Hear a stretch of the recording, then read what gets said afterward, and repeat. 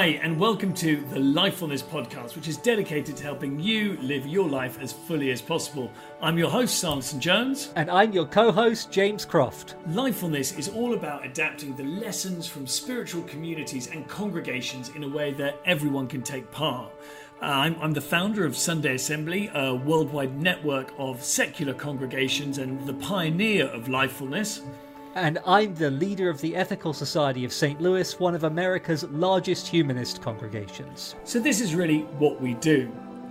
Every week on the Lifefulness podcast, we interview brilliant people who can give you and us insights into how to take the best parts of spirituality, combine them with science so that it works for people with no faith and some.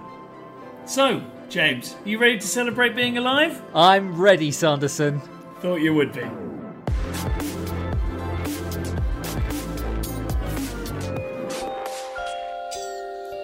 Our guest today is Lisa Smosarski, the editor of Stylist magazine, one of the largest women's magazines in the UK. Stylist has over 400,000 readers a week, and if you live in a major city in the UK, you'll have seen it. Proudly feminist, Stylist has taken on the spirit of Lisa, its founding editor. In her words, we had a vision to create a magazine that treated women differently, intelligently. No paparazzi photos, no gossip, no diets, no mumbo-jumbo. Well-researched, thought-provoking articles for multifaceted women interested in politics, careers and culture, as well as fashion and beauty. Lisa is a remarkable woman. She was editor of Smash Hits at the age of 25, would you believe, and exudes positivity. I got to know her by speaking at a number of Stylist events and wanted to get her on the podcast because she's got this unique vantage point over the culture and has a great vision of how people are living today. I think you're going to love this conversation because we deal with some really big questions. How are people finding meaning and belonging today? What's the connection between the rise of astrology and the global financial crisis? Got there in the end. What's preventing her readers from living life as fully as possible? And how does she live a full life when she's a mum, an editor, and also this amazing, shining beacon of positivity? I love this discussion, Sanderson, for all of those reasons, and in particular, though I'm not into fashion myself, which will be clear to all of you watching this on YouTube, my husband is a designer. He makes dresses for drag queens, and it was great to hear Lisa's views on the importance of fashion in culture. She has particular insight into how fashion shapes our identity, which I know that you're going to enjoy. James, I didn't know that your husband was a designer of dresses, and I have been known to shake my tail feather in a figure-hugging dress, so I will definitely follow up on that. So welcome to our first Lifefulness podcast. We're delighted to have you.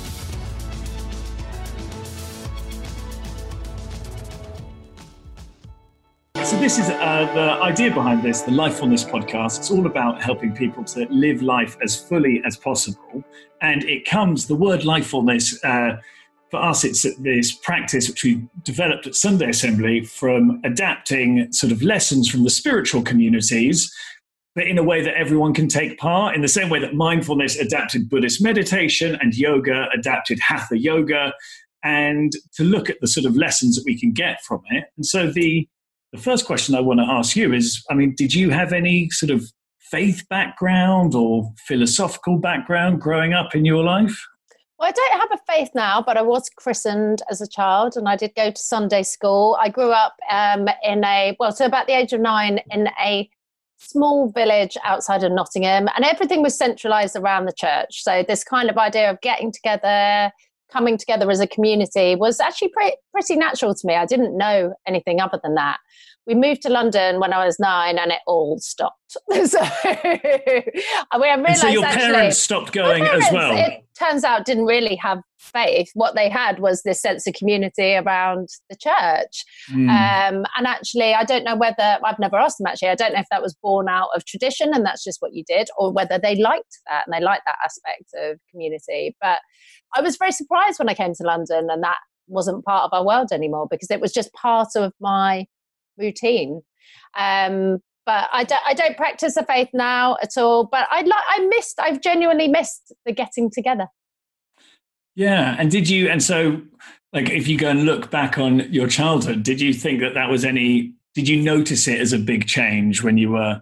Well, I asked to go to Sunday school when I came to London. I mean, I'm not sure how many 8-year-olds really would ask for that now, but and actually, I don't know why I did, but they found one. I went on my own. I went to this place. It's quite odd when I look back, because actually, I'm not sure I went in with a faith. I didn't go for that. I just went to hang out with people, have a sing-song, that kind of stuff. It's well, this is a bit of a slightly different thing, but suddenly when we used to go to church the whole time, and then it turned out so my mum died when I was young. It turned out that she was very much the driving force in that entire thing. And then at about age 11, it was just like, that was gone. And one of the reasons that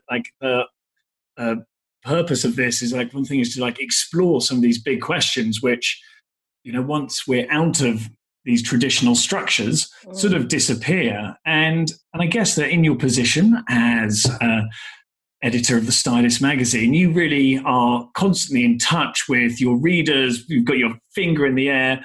Like, what does that sort of search for community and meaning look like now?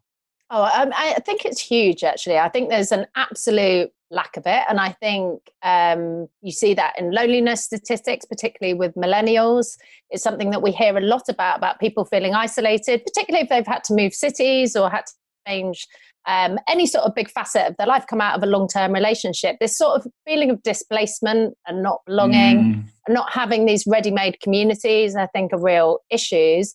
And that's been really heightened through this pandemic period. So I've heard more of that and the isolation that people are feeling through that. Now, what's kind of fascinating is I'm not living on my own. It's not been my experience, because actually my street have become closer during this time. There's a WhatsApp group, there's quizzes, there's distance drinks, there's sort of a coming together and this desire to be together. But when I speak to my audience, that isn't the norm, actually. And lots of people are feeling very isolated. So I think that's huge. I think alongside that, the big trends that I've seen are around this looking to an other for the answers. And that isn't necessarily to a god as such, but that might be to astrology, or that might be to any other sort of belief system. But actually, again, trying to find answers somewhere other than in the sort of traditional day-to-day. So these two trends have sort of got louder and louder over the last few years as people sort of search for something, but they're not quite sure what they're looking for, I think.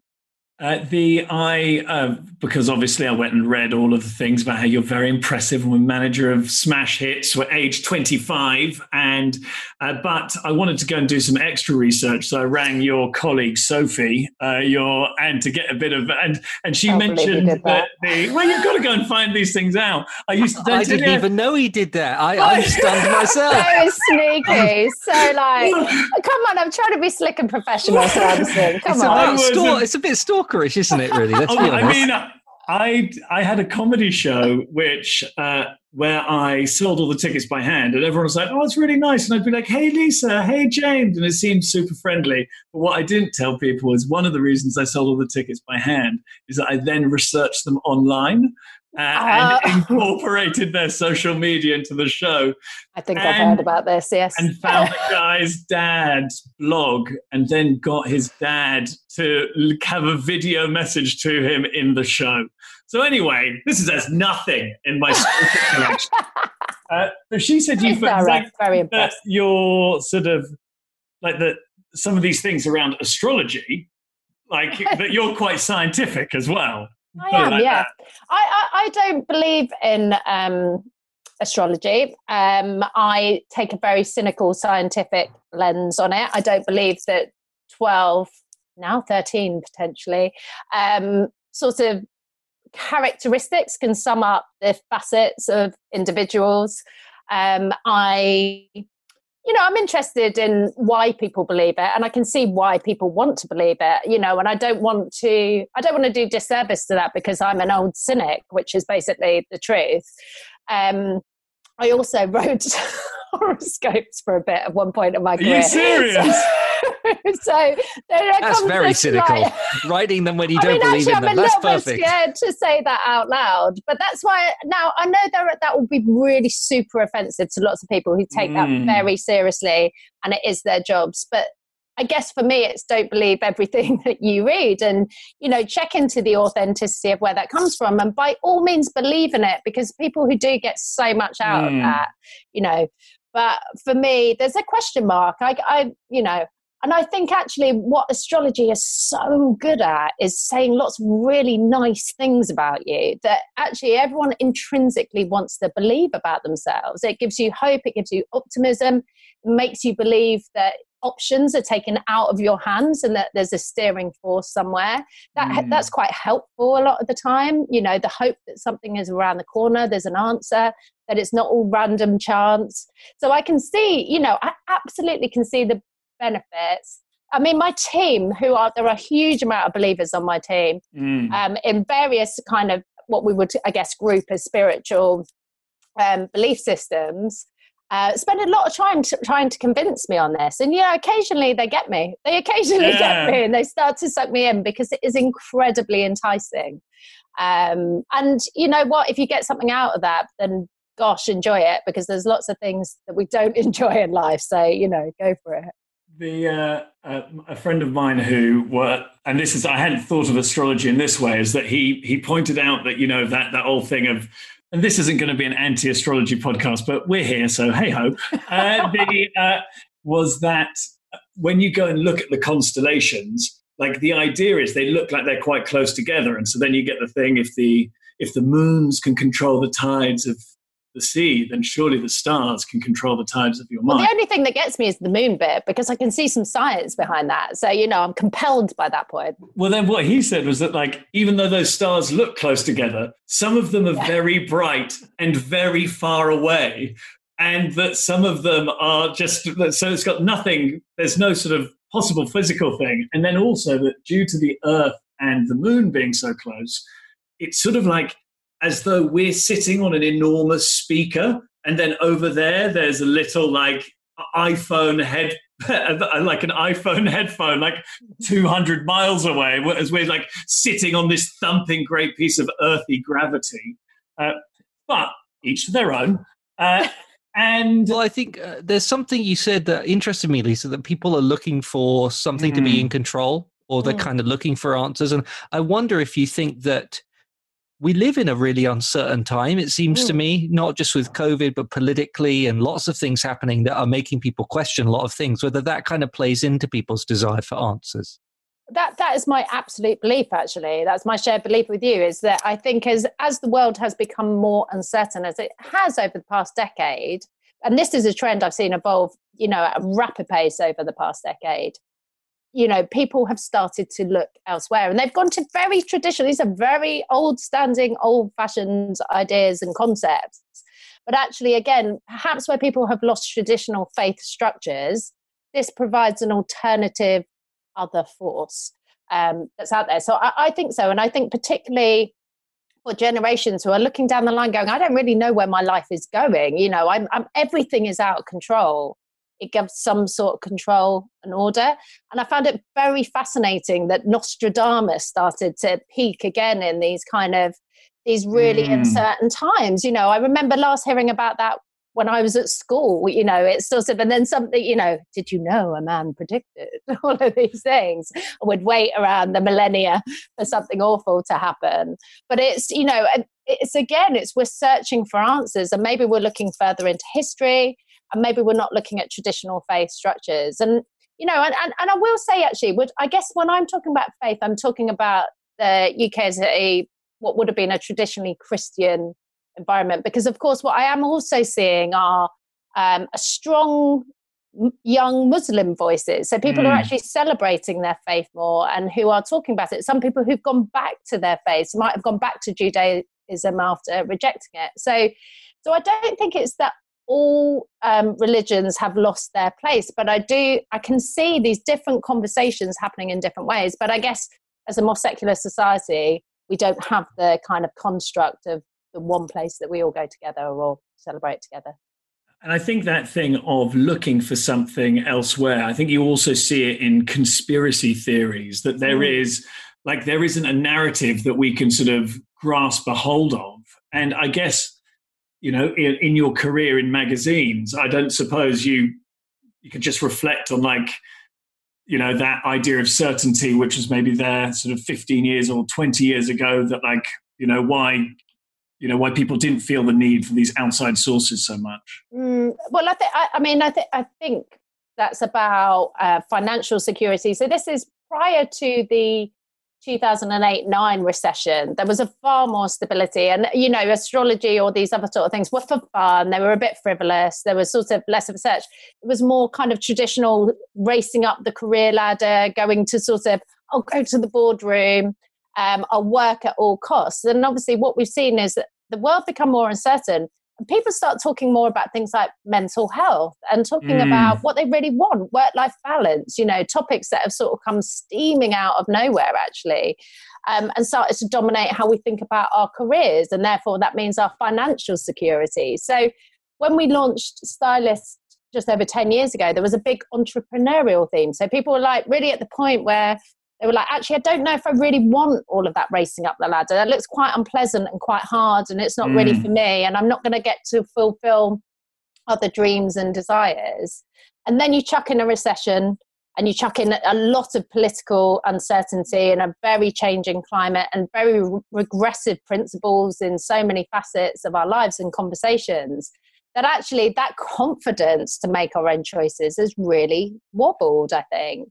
So now, and there's so many stats and facts around this, but if you look at millennial and Gen Z, they're the first generation for quite a few decades where there is no social mobility. They will be worse off than their parents. Now, that does lead to obviously a huge amount of uncertainty. Marry that together with the conversations around mental health, anxiety, and actually you kind of realize you've got a very vulnerable generation who are kind of looking for something somewhere. Yeah, and then what? Because I think this is the thing that we really want to explore, is that often we go and think of that there's the longing for something over here, for astrology, spirituality, higher purpose, but then it is so linked to the actually everyday worries. And we went and put out this a little survey, which was just saying, okay, what are the things which are causing you stress and that preventing you live life as fully as possible? And it is just the everyday sort of things, finance is a huge one. What are the things which you would say that are sort of holding what are the pressures that your readers are under at the moment? And you sort of went into some of them before, but yeah, I think that's interesting actually. And I have to say, I don't hear the higher purpose conversation. I hear the day to day and the worries and the what is this all about? That's about as close as you get to higher purpose. Why am I on this treadmill and what do I get out of it? But actually, the bigger picture, less so. It's far more about me here now. That's about career security, options. It's definitely about money. Financial security is just not a given. Social mobility is not a given. Home owning is absolutely not a given and looking increasingly unlikely for younger generations. I think political uncertainty, and actually, therefore, the consequences of that link into things like the fear of terrorism, the fear of war, the fear of conflict. There's a lot of, this is quite negative, sorry, it's quite negative bit, but there's I asked you about what was stressing them out. It's not going to be I've got more, which is I don't know, there's some, the price of cupcakes has really gone up, and that is really getting some people down. I was really bummed out about that. So there's a lot of anxiety around aging parents and the responsibility to look after parents, married with the responsibility of having children into a world that's affected by climate change so heavily. So we hear a lot of anxiety around climate change as well, and what is this world that I'm going into? And then you go into how does that affect you, personally? You have kids. You have are you sort of worrying about that? Is that? I worry about it from what will their world look like. Yeah, I think it's very hard to escape the evidence of what we're seeing. This year already. our climate is all over the place, and actually the bigger impacts in countries like Africa are already being felt, and the impact on food supply chains and, health and well-being globally. I mean, we're already seeing it, and actually not enough is being done at a global leadership level. And I think, particularly during the pandemic, people are worried that comes off the agenda. It's been so hard to get on the agenda. What happens as we go forward? So I think about that. I worry about that. We do our bits, I hope, to sort of make our lives more sustainable. But I manage a brand that has consumerism at the heart, and we have to think about that and the changing habits and behaviours of our audience. How do you think about that? Because you are obviously very ethical, and that's one of the great things about Stylist as a brand. You've really led on issues, but you've also got to flog dresses. Yeah, and and people want dresses. Here's the truth. So nothing against dresses. I mean, I wouldn't be dressist. No. They're very, very important to many people. I just have to say that I was talking to James about, and I did just say, I just don't want to be here wearing a T-shirt when Lisa turns up, because she is not going to be going around her house like a schlub. And so I went and glowed up. I like that you spruced up. I'm wearing a sweatshirt. How disappointing for you. Oh. It is a great sweatshirt, though. I was there is, there's something. There's a little something going on. Like Rupert Everett. I was like, that's a nice sweatshirt. I never want to hear those words again. I've lost my train. Wait. I was talking about We're talking about dresses, the importance of dresses. Yeah, of course. And consumerist behavior, and thinking about our sustainability around that. So those industries are having to think hard and fast around fashion and beauty particularly. But again, the idea of disposable purchasing has never been really at the heart of Stylist. But again, we are evolving our position, and what we are hearing loud and clear is, I'm not going to stop shopping, but I'm going to think super carefully before I buy anything. And I want to know about its provenance. I want to understand the manufacturing process that went into that. I want to know it's going to last me for a long, long time, because I'm going to shop with thought, I guess. And actually, we can see brands, and that's at the luxury end through to the high street, adapting to that. We also have a really big strand about supporting businesses with purpose at heart. So people who are, perhaps they've got charitable sides to their businesses. Perhaps it's about the ethics and how they consume, or the communities that they support. And also, again, the provenance of how those independent brands get into the spotlight as well. So for us, it's really shopping with heart. I can't think of a better way of doing that, which is actually about, we're not going to end consumerism right now. I do think those patterns continue to change. So actually, let's make sure everything we buy lasts and doesn't add to the problem, and that we can keep going. And it's not about a fast kind of constant evolution of trends and things that are just going to be out of fashion. And actually, that's even changing terminology within businesses like ours. So not talking about seasons and moments and on trend and off trend. It's about, identity, things that you love, things that you will care about, that will see you through. How many seasons are there nowadays? There's a lot, actually. There's like cruise. There's like the cruise wear, whatever. Resort. Yeah. Well, it depends where you're counting, because you get the kind of two main seasons: autumn, winter, spring, summer. Then you'll get resort, classic. You get cruise. Then you would obviously get couture, which would come in as well. But actually, what we're already seeing from the big fashion houses, that they're taking some of those out. So they are slowing the churn. They are slowing this idea of constant kind of consumerism. So that they are responding actually to what they're hearing. But I think that would just speed up. And I think, people will be completely exposed if their brands are not robust enough in how they treat their employees, with how they manufacture, with, how they deal with chemicals in their manufacturing processes. All of those things are being held to account. And that's actually where things like social media are being quite useful, because people get a voice and get their opportunity to call people out. And then the only way that will really change, though, is if consumers do change their behaviours. We see big queues around very cheap stores, and people these things are not accessible to everyone at the moment. So bringing price points down, bringing more options to people. It's a really complex, big question, but we are at the beginning of that change. Well, speaking of complex, big questions, some of the things you've been saying. What a dreadful introduction for any interview guest. I definitely don't have the answer, whatever it is. Speaking of complex, big questions that can end your career. I've been listening to what you're saying, and something's kind of coalescing for me that I wonder if you can help me with. So you said that you hear a lot from your readers about kind of proximate issues, about money and career uncertainty, and I certainly feel these as an old millennial. I'm in that boat myself of thinking about where does my career go after all this. And at the same time, people are also reaching for the astrology. They're looking for answers in something bigger than themselves, and they're looking to be more ethical consumers. And I wonder whether there's a relationship between the sort of uncertainty, both economic, political, that we're going through, that's kind of making people ask bigger questions sometimes. So yes, people are focused on how they spend their money, but that can also lead you to think, well, I better invest in something that lasts, as well as like I have to save. Does that make sense? Like the connection between the...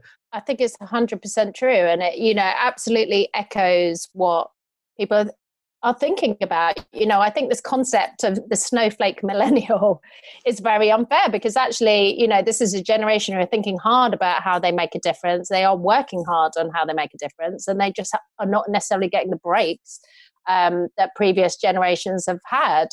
So I think, the big questions being answered, it's probably not just, it's probably X, millennial, Z, this is transgenerational, but actually people want to make a difference now to their world. So they are asking that in lots and lots of different ways. And that's about, can my career fulfill more than just paying my bills? Right. Can my shopping habits be more positive to the environment? Or can I donate money by transacting in a different way?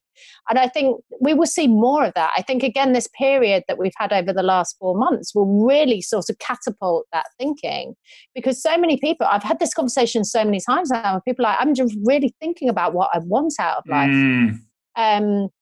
Maybe I've not stopped to ask those questions before, and they can be big and small. That's what coffee do I drink, and why do I drink it? And that's what am I doing with my life, and where am I heading to? So I think we're at a time of deep thought, actually, about what we can do and what our role in the world actually is.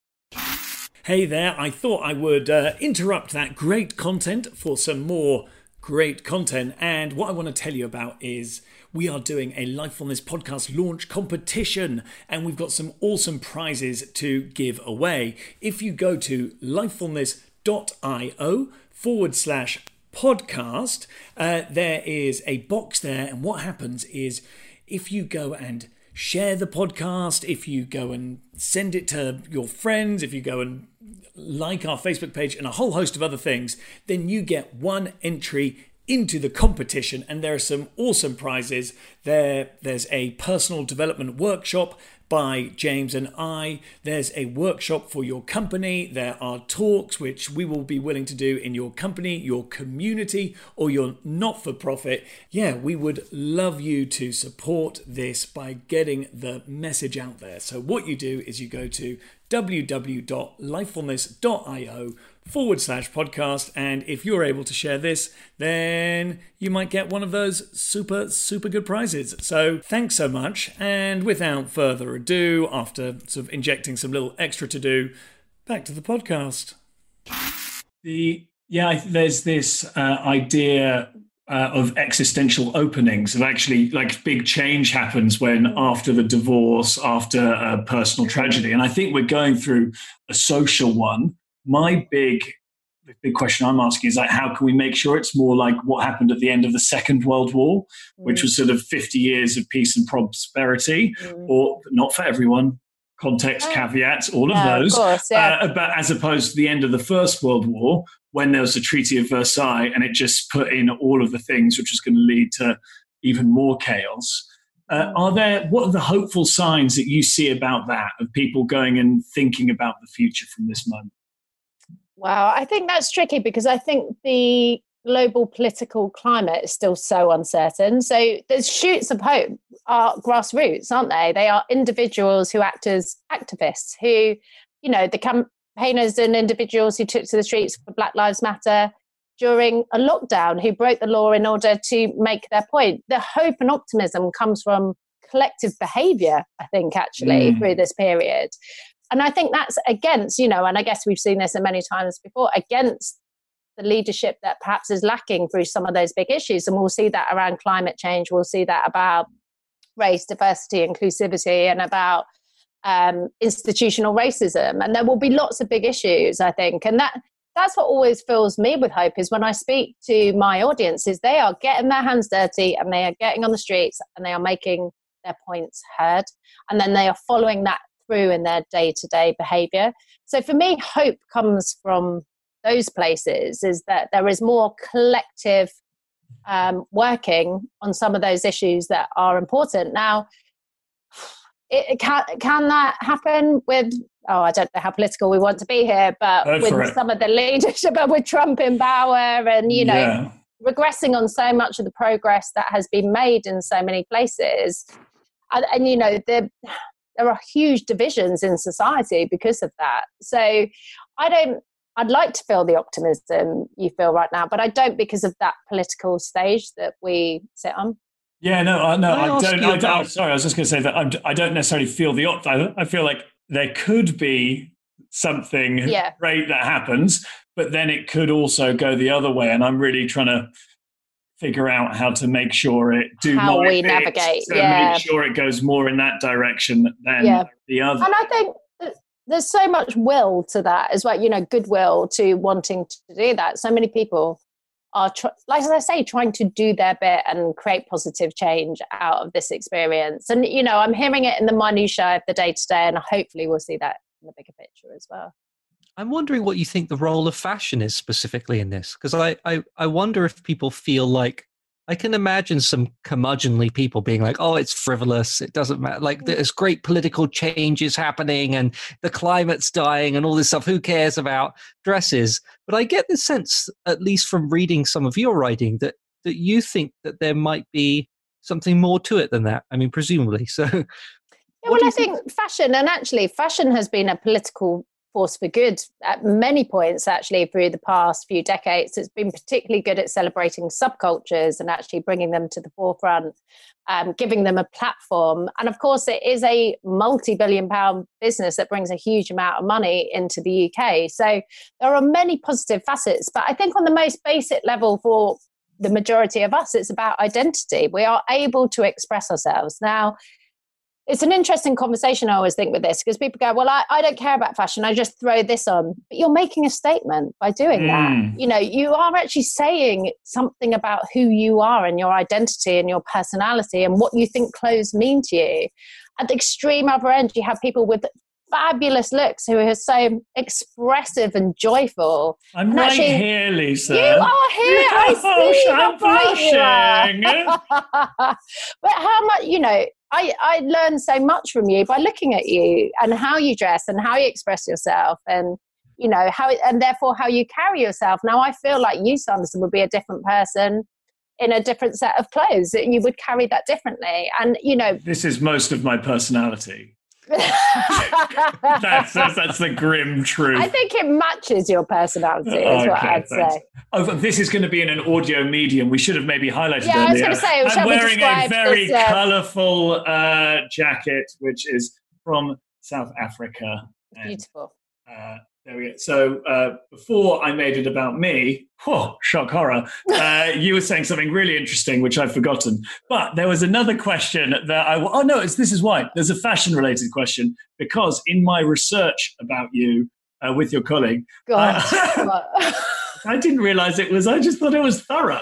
I feel like the person you've spoken to might take great joy in just like setting me up with some tricky questions. I could have done that, ask that, but I wanted people to come on my podcast. And so you are very much on the subject of fashion and good places to work. You are very much not in the Devil Wears Prada mode of fashion editors was very much was what Sophie nice. said. That's nice. But no, and like one part is that we really want to, like, this idea of lifefulness can also be brought into the workplace. And so I suppose, how is it that your values go and express themselves in work and as a boss? Yeah, well, it's interesting because I think obviously anyone who works at magazines, the automatic association, particularly if you're an editor-in-chief, is Devil Wears Prada. And I have to say, I have rarely encountered, not to say never, but rarely encountered. Who are they? Anyway, Who are they? Come on. No one listens to this. We'll let it down. Well, that's literally true right now. As if. You're good, Sanderson, but you're not that good. I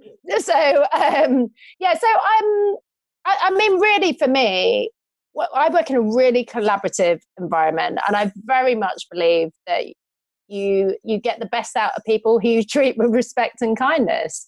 And, you know, our industry is very small. Those people that do have those reputations, everyone knows about them. They do not serve you well. And I just don't understand how you get the best out of someone without treating them how you would want to be treated. You know, it's a fairly simple lesson that our parents would have taught us. We are afforded as editors incredible opportunities. We get to go to amazing places. We meet really interesting people, and our egos could get out of control. And I just, I don't like that side of our industry at all, actually. I hate that hierarchical side. I hate the fact that we are given additional privilege on top of the privilege that we've already have. And I think, just being a decent person in the mix is the very least that we can do for this incredible opportunity to do this incredible job. And also, I like people. I want to really enjoy my day-to-day interactions. I want to laugh with people. I want to, I want to get the best out of that experience myself. So, I really want a good working relationship with my teams. And I think, it means I have to be firm sometimes. I have to ask for things to be changed, because also my job is to create the best possible product that we can do. But I will do that in the most respectful, nicest way that I can do. And actually, the other side of this is I don't know everything. So I'm going to need some help. So asking for people's support, asking for collaboration is just, that helps me get the best possible product at the end of it. And then how, I'm always interested, so you were very successful at a very young age, but every time I've met you, you've been very bubbly and positive. And so bubbly is the wrong word, but just really high energy. And then how do you go and what are the practices that you do which enable you to keep that going? And it can not as in do you go and do yoga on the edge of a cliff, but there's a way that you look at the world and things that you do which enable you to be like this. And I'm always interested to sort of get into them. So I do very little, Samson, very little. What I would say, because actually people have talked about my energy before in the past, because for me, I take it for granted this is just who I am. But I'm just a traditional extrovert. I take energy from people around me, and I really thrive on that. I can feel myself. I'm chatting to you. I'm excited. I'm having fun. It's great to have these, these conversations, and that's stimulating, and that gives me energy to want to do more. I think as I've got older, I've tried to be more reflective on my interactions, how I can be better in certain situations. I love reading a Gladwell or Alan de Botton, and I love human nature and behavioral psychology. Those things really fascinate me. So I'm very interested in people. I think that's what it comes down to. And I think that's probably why I wanted to do this job in the first place, because it's all about conversations and interactions with people. It's about an audience at the end of it and how I can understand them more. But I don't. Yeah, I can't meditate. My brain. Well, yeah. And by the way, properly. No, I can't do it either. I'm not going to. I wasn't even asking that. But there is I often find that there's folk who have that will just, let's say you go and get knocked down something. I mean, right now, coronavirus must have hit everything pretty hard. Yeah. What's the outlook that you're able to have, and in order to go and deal with these stressful times and still be positive? Like what's this like? I'm just really interested in like the minutiae. There's stuff that you're doing in your head, which means that you come out of looking at a situation and it's so natural now that you're just like, it's just me. But like it's to other people, they will be like, oh, what's the specific things that you're doing? It's very hard to answer. But and obviously I would be lying if I said that I was like this all the time. Obviously I'm not. I'm really moody sometimes and very grumpy and I just want to be left alone and sort of hide under my duvet like everyone else. I'm not like this all the time. But there is a deep down belief. I mean, if I have a bad day, and I had one last week and I was like, oh God, all the emotions are on top of me and I'm finding this, a very stressful way to work, for example. I don't know what I do. But there's a bit of like, okay, breathe, take a sort of bit of perspective on this, let all the moodiness out. By the way, when you say take a bit of perspective, what do you mean? Probably exactly that, which is I can get very emotional about work, for example, and then I have to step back and go, okay, well, how serious is this? How affecting? Let me put that into perspective to the health of my family or to, just day-to-day issues that I'm encountering elsewhere. I mean, I think I play a lot of my life isn't that bad, really. Let me just calm things down a bit. But there's a lot of, and the reason I want to get into this is there's a lot of people who might be, there's not a lot of people who are fashion editors, but there's a lot of people who will be like really high achieving and having many good things. And they don't do that little look around their life. And, to a certain extent, like a lot of people in Britain, have got a huge amount of things that we can take for granted. So I just want to say that that is something you specifically do. Okay, well, thank you, because I didn't know that. Well, anywho, there we go. But yeah, no, I mean, and also I really did, and we had this with Stylist. I mean, when we launched Stylist, we were very much the underdog in the market. We were a free magazine. They were sort of looked down upon these free titles. And, my mission was sort of to go, well, I'm going to make this as good as, if not better than anything you've seen before. But I believe that, I really believe that we could just create something amazing and we could engage with a different way. And so often it comes back to that little seed of belief where I'm like, I just know we can do this. We can push through, we can find a route. And that might be, lead us to things like where we got Hillary Clinton for a guest edit last year, which was just beyond my wildest expectations. Like when I launched Stylist, if someone had told me that, I'd be like, you are absolutely taking the mick out of me. But, but there's always we can do this. And that's the bit that pushes me through. And that's the bit that gets exciting. It's a little bit hard. There's some things to tackle. Did you always have that? Is it something that you see in your family or because that seems to be My mum says I've always had that. So she said that I made a decision at a very early age that I would go into journalism, despite the fact that we didn't know anyone who was a journalist. We didn't know anyone in the industry. There was no obvious sort of connection to it. And she said, I didn't really want to tell you that it was going to be hard for all those reasons. Because actually you were just so convinced that of course I could do that. Yeah, I'm just going to work really, really hard and I'm going to do it. And that's what I did. I sort of chose the courses that I was going to do. I wasn't the best at it at all, but I really wanted it. I really worked hard to get my place in it. And I think that little bit of driving force is the thing I can feel in myself. And when my energy gets low and I feel down, that's the bit I have to refine. What does it feel like in your body? It feels very physically. I'm pointing at my stomach here, but it feels very deep inside. It's it feels very physical to me. I have a competitive jealousy feeling, which is completely knocks me sideways. And I've got the feeling. What's given me the feeling? But it's I feel these things in my body. I've never said this out loud before, actually, I will say. But I've noticed this about myself is that I cling on to it here. And actually, I guess that's not always a good thing, but it has been a positive force as well. That's the thing, I would often when I ask people about that, if I have to explain, you've got to go and start to make shapes. Here, and it is this embodied feeling. And I find when speaking to people about this, is that that's what for a lot of religious people they might call that feeling God. or spirit or that thing which is internal. And I'm really interested to go and hear people who don't have that lens on that feeling go and relate it to the work that they're doing. Well, and I've always said, when I've met people who have that faith, I've always been incredibly envious, because I was like, God, imagine having that absolute belief that you feel it when every interview, and you sort of know that. I mean, and that's the thing. So in a way, I have thought about that over the years, and how people carry that in a physical way. I've never thought about how I might manifest a version of it myself. You're manifesting the divine. I can feel it. I can feel it.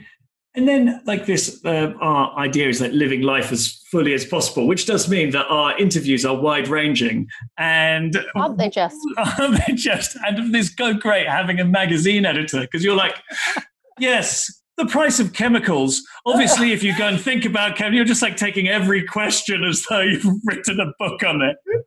But and if you thought James's question was tricky, what does living life as fully as possible mean to you? Living life as fully as possible. I think for me, actually, this is about being conscious about the decisions that you're making. So I think so often we're just on this huge conveyor belt, and we do what we've always done, and we don't really question it, and we have to pay bills, we have to mortgage. Well, do we? Do we need any of that? What do we want? Can we challenge that? And at least can we just have a little think about it? So that for me is a bit that, and definitely I am guilty of that too. I just, I talked about this path I wanted to follow, and I just got on and did it. And very rarely did I go, hang on a minute, should I just check in and see if this is still what I want to do? So for me, this would be an amazing part of the interview. And guess what, guys? I'm just like, I'm doing what I love the most right now. It's fine. I'm chatting. I'm, learning about the world from a different perspective. But yeah, this is why it's still challenging and interesting to me, because every day is different. I learn something new. But yeah, living life fully, I guess, is for me is about knowing why you're doing things and then going after them. It's just not taking it for granted. It's just not sitting on, like I say, this conveyor belt of thinking you have no choice and no options, because there are always choices, but we just have to know which ones we want to take.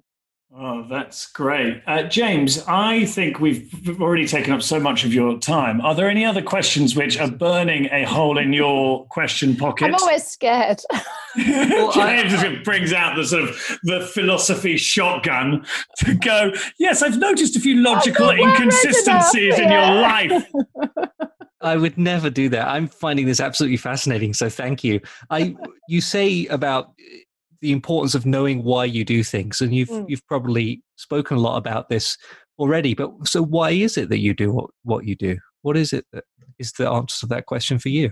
For me, it's about a natural curiosity about the world, and this job really affords me the opportunity to be nosy. I mean, particularly as an editor, you can go, right, I'm really interested in this concept. Find me some answers. Like, come back and tell me why this is so. I love how broad-ranging the topics are that I get to cover, about the diversity of the people I meet, the crazy sectors, particularly at Stylist. I could be, this is a bit clangy, name-droppy, but I honestly can be sitting at the front row of Fashion Week and then popping over to Downing Street and then, chatting to Sanderson at the end of the day. So, the highlights, clearly, the highlights. No, but actually it's so interesting, and it makes me have to learn more about those things, and I get to expand my brain a bit more. I get to understand a bit more about the world, and I get to see things from different perspectives. And I think all of those things are an absolute luxury. There are very few roles that you can do that in, and they're the bits where I absolutely, like, at the end of the day, I'm like, well, I learned 5 new things today, and that's what really excites me. Is there something that you have a strong drive to do that you haven't yet done with The Stylist and that you'd like to do? We're always thinking about how to expand it to new audiences and to open it up. I'm really interested in how we've taken on events and the learning aspects. And I think a lot of the topics that we have been talking about here about self-enrichment and, discovery, I think there's a lot of opportunity around that a stylist. You know what, there's some really base level things that I would like to be doing more of, which is just writing and just creating content myself. I still love that side of it. So lots of kind of small ambitions on top of the big ambitions. I think there's so much we can do. And I think the whole point is that we keep listening and we keep evolving, and we'll find new ways to talk to our audience. I've got one more question. And as I was thinking about it, because there was one thing which came when I asked people what stops you living life as fully as possible, is that people said they were so busy in doing so many things. And then that made me think that you do a lot of things, and you are a mother, speaking as a mother. Yes. And it made me want to ask, how do you do so much? But then I know that it's such an awful question, which only gets asked of women. So true, and you really shouldn't ask it. But then I'm like, I also want to ask that of men, because then they'll be like, well, I don't know, it's all I do, really. I know. So I think it's a great question to ask high-achieving men. How do you do what you do? I think we definitely should. I think we need to ask that question more. Then we can level the playing field more. Because I think, and also, look, lots of men do want to know how to do that. So, different point. But how do I do it? I mean, the thing is, I do feel too busy a lot of the time. I feel like I push myself to the limit. I mean, I've got 3 kids. I obviously have a pretty busy job. When do you go to bed normally? Do you have your night owl? Is that like how long do you work? I am very much an owl, not a lark. I could sleep all morning if I was given the choice. Obviously, I'm never given the choice. I have 3 kids and a job that likes me getting up early. So, but yeah, I get a second wind around 10:30, 11 o'clock, which is quite problematic. So on average, somewhere between 11 and midnight. I sleep really heavily, though, really heavily. And I know when I sort of haven't been doing these things that I want to do because I can't sleep. So, it suits me well. But yeah, it's hard. It does mean some personal ambitions are put on hold. Small person coming in. Oh, did you? Hello. This is the true multitasking. I'm starting to sweat now. I tried to have an interview with someone whilst I was doing bath time. Did you? I bet that went well. Really quiet as well. Yeah. I was just going to say that I asked that question because my wife is an entrepreneur, and so am I. And as we have to constantly talk about the switching in and out and all the rest of it. So, but it did make me really want to go and ask men that question, particularly around COVID time, because Well, I think what I mean. During COVID in our house, it's been exactly the same. We've been 50-50. We're both working full-time jobs, and we both try to homeschool and look after the kids and do everything else. It is a divide, and neither of us have found that easy. That's been a really tough thing to do, particularly because it's meant that we've both been like working in the evening, so it's sort of a half-day shift in the day and then straight into work at like 8 o'clock-ish, trying to eat dinner over your laptop. So no healthy work-life balance going on. I mean, I think it makes you realize how much you need it. And as we come back to any semblance of normality, how much you prioritize having that time ring-fenced again. But yeah, I think, the truth is, there is a lot to, I'm going to say juggle. I'm pausing because I want to say juggle, and I don't like that word either because women are often spoken of juggling. But, there's a huge amount to do, and I am a list-making woman.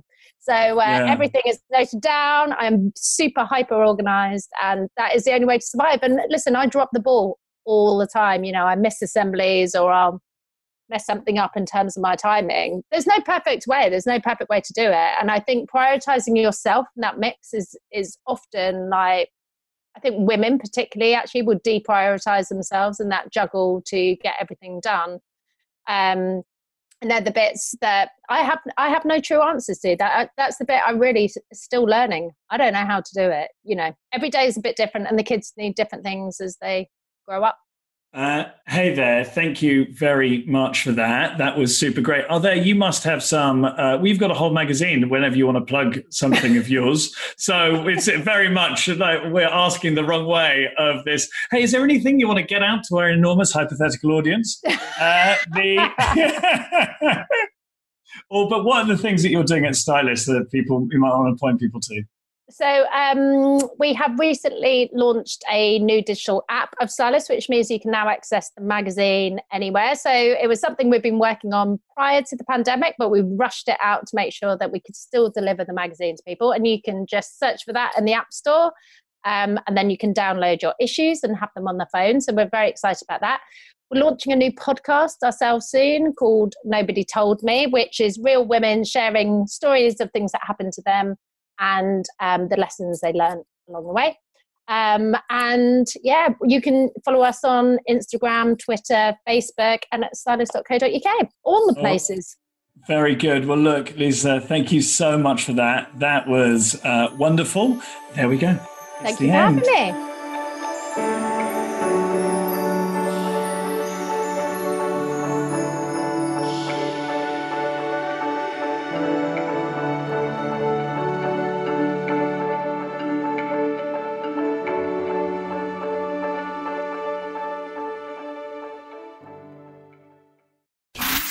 Thanks so much for listening to that. I hope that you enjoyed it as much as James and I did. This is the outro. You've probably figured that out. And so every week on the outro, at least for the first podcasts, what I'm going to do is just have some reflections on the interview. Oh, reflections. But also talk about the Lifefulness community, because that's, the podcast is to go and reach as many people as possible, to go and be something which can help people in their own lives. But we also want to take this deeper, and then also to go and... So this is launching at the start of September, and we're launching with about 10 or so, maybe more. And so actually for each one, I'm going to imagine as though I was recording this 12 weeks before launch. So that's the idea. So it will also, hopefully, as each one goes along, you'll get an idea of this, the journey that we've been on. This one corresponds to 22nd of June. And so it's about 10 weeks before we launched. Yeah, the podcast actually arose out of it was something that I wanted to do, but there's loads of different ways that Lifefulness can look.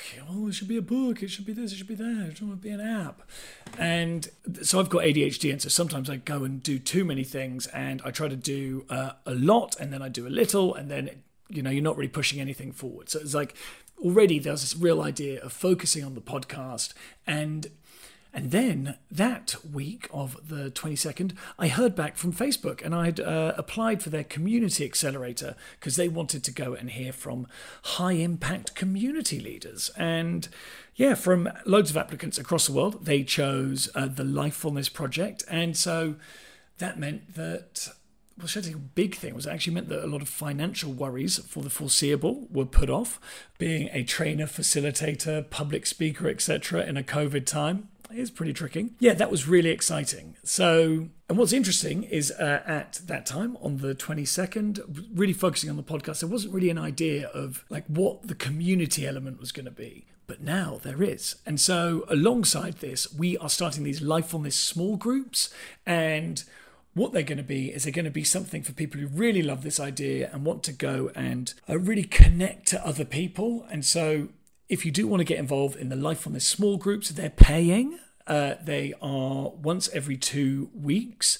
And it's the idea of having a sort of, high commitment, like intentional community. And it's going to begin online, but the idea is that they then go offline, so that it will be people who live near you, are around you. And yeah, that's going to be a sort of a deeper connection that we're going to have. And it's really exciting. So that's going to launch in October. So if you're listening to this now in September, go to lifefulness.io/membership, and then you can go and apply. We're only going to be starting off small. So please go and check that out. So I think there I wanted to go and reflect on how it connected to Lisa's interview. And I think the thing which really chimed is this idea of wanting something more. Like it's almost become a platitude. Is there something more? Just feel there's something more. And that's when I realised I needed something more. But we bloody do, don't we? That is what I think learning from spiritual communities, why it's so useful, because it has been these techniques have gone and answered those huge longings that we've had. Those big, like, heart-busting longings for being part of something bigger, for being deeper with people. And so that's where we want to go with the small groups and really with all that we do. So that's it. Doing a bit of a review. There's one other thing. As I said, please like, subscribe, share, sign up to the newsletter, all of those things. I've almost done all the things I wanted to do. And now the credits. Thanks to everyone involved in this. Thanks so much to Lisa Smosarski. Thanks so much to my amazing co-host, James Croft. Thanks to Mavs Shetty, who is our producer. And also, thanks so much to Roman Rapak and Miro Shot for the music. All right, guys, there's going to be another one coming right along. Thanks for joining us.